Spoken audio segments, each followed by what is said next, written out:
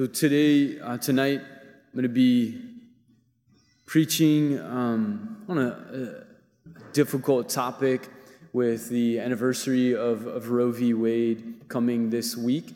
So I don't think there's anything that's, I don't know, hard to hear. But if you do have younger children and you would like to take them out, then you're welcome to do that as we kind of pause and pray as we normally do. Come, Holy Spirit. Come, Lord, we just give you praise and glory and honor. We give you permission, Lord, to do what you desire to do. Pray, Lord, that you would make our minds and hearts and souls a fertile soil of the gospel, that your word may bear great fruit in our life. Lord, illuminate the scriptures, these mysteries for us. Reveal to us the face of Christ. Speak, Lord, for your servants are listening, and convict and console our hearts. Hail Mary, full of grace, the Lord is with thee. Blessed art thou among women, and blessed is the fruit of thy womb, Jesus. Holy Mary, Mother of God, pray for us sinners, now and at the hour of our death. Amen. So there are a million things that we could say. And tonight what I'm not going to do is I'm not going to give a philosophical or a scientific or a theological argument for the pro-life position. And all of that is very important for us to know. It's very important for us to understand those things and to have, again, a scientific, a philosophical, a theological understanding of why we believe what we believe about the human person.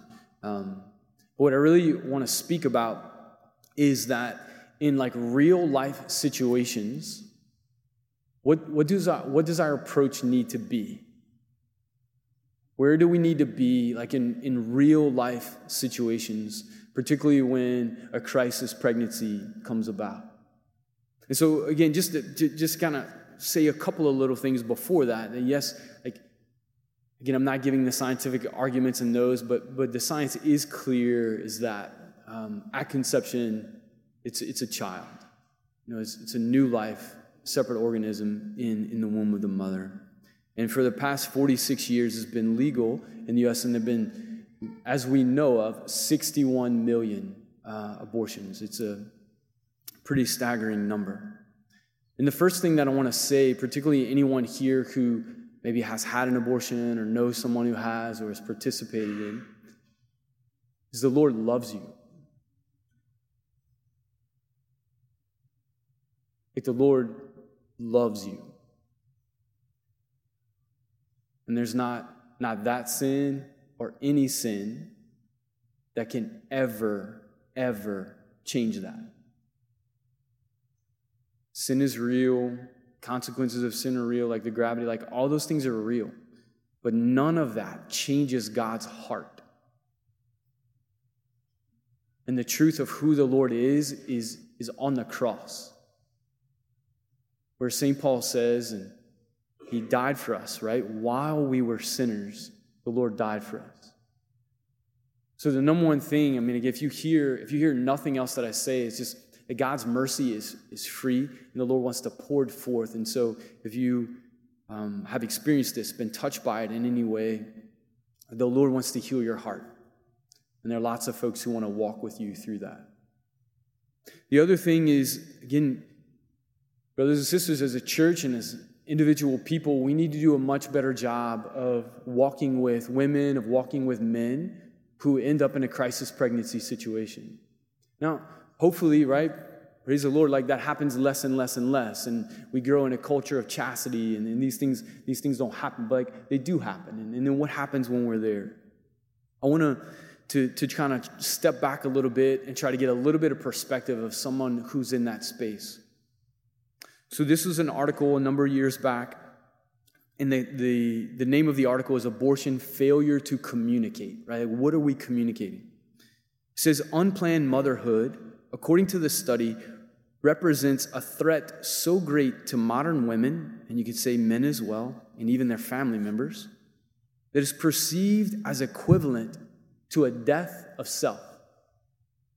That while the woman rationally understands that this is not her own literal death, her emotional, subconscious reaction to carrying the child to term is that her life will be over. This is simply, again, because many young women, and again, you could put anybody in there today, have developed a self-identity that at that moment, right, does not include being a mother. It may include going to college, getting a degree, obtaining a job, getting married someday, but the sudden intrusion of motherhood is perceived as a complete loss of control over their present and future selves. It shatters their sense of who they are and will become, and thereby it paralyzes their ability to think more rationally and realistically. If you've ever been in a traumatic or crisis situation, then you know, right? Like, rational thinking many times goes out of the window. It goes out of the window. Think of when you were younger. Like, this is a very trite comparison in a sense. Like, you're younger, you're in junior high, something happens, you like wear the wrong shoes to school, and you go home and you're like, I'm never going back there again. Like, we need to change schools, we need to move to another state. I mean, so like multiply this exponentially. And this is what happens, right? Reason goes out the window, and we get into this like fight or flight situation. And so in this thinking of, particularly for women who end up in a crisis pregnancy situation, but again, it could be the father of the child, it could be the mom or dad of the woman or whomever, right? It's just like, oh my gosh, everything is over. And believe me, I've spoken to and walked with people who are adamantly pro-life, and then all of a sudden find themselves in this situation and like, oh my gosh. Like, I got no other choice, is what it feels like. With the shock, with the trauma, the grief. They feel like there's no good decision. Like the women in the study said, there's no good decision. And sometimes they feel like, well, the best of all the bad decisions is to abort the child, because like none of the other ones, I can't see past anything in front of me. And so we want to be able to help this, whoever, the woman, the father, whoever, to like, hey, to carry the child to term, to walk with him through the process. Then what we need to do is what I call stand in the gap. We have to be able to stand in the gap, and because sometimes we think, hey, look, if I just tell him the truth, like it's pretty simple, right? Like, there's a baby, abortion is taking the life of the baby, don't do it. Then like, okay, that makes sense to me. But again, when you're in a traumatic situation and you literally feel like your life is over, like that's not helpful most of the time.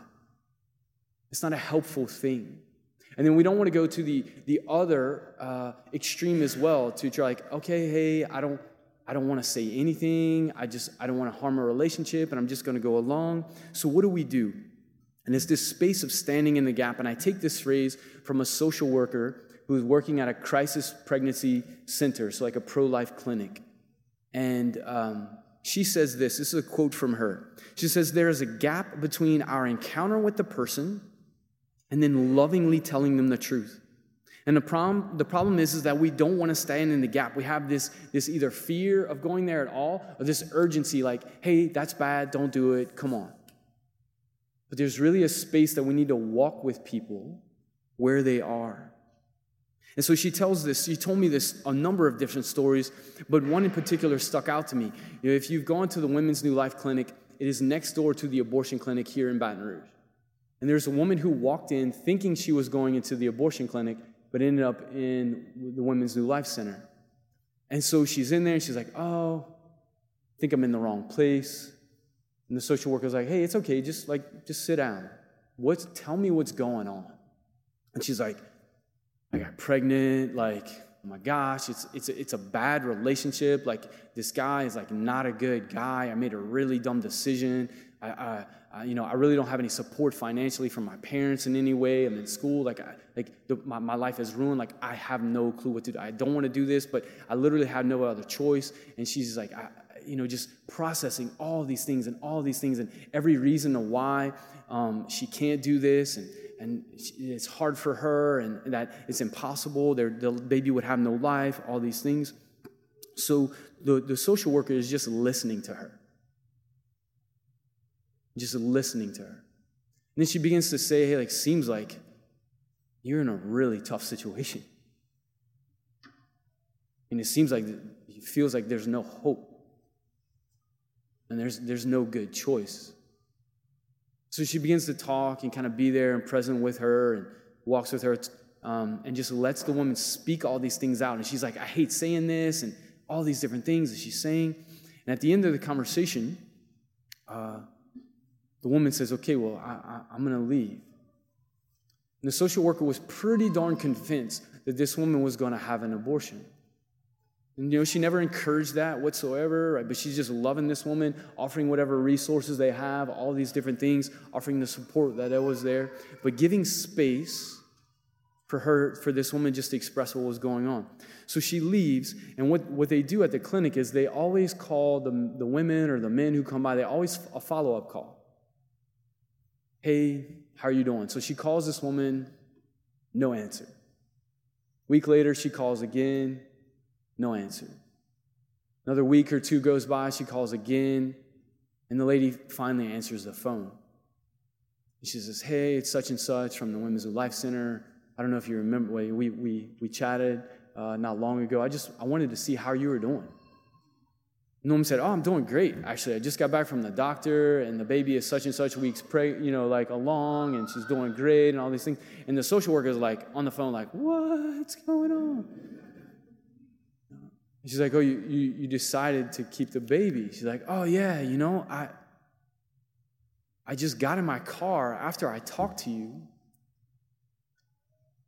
And I just thought to myself, like, I know this is crazy. Like, my situation is crazy, but I can't do this. And you gave me hope because you listened to me.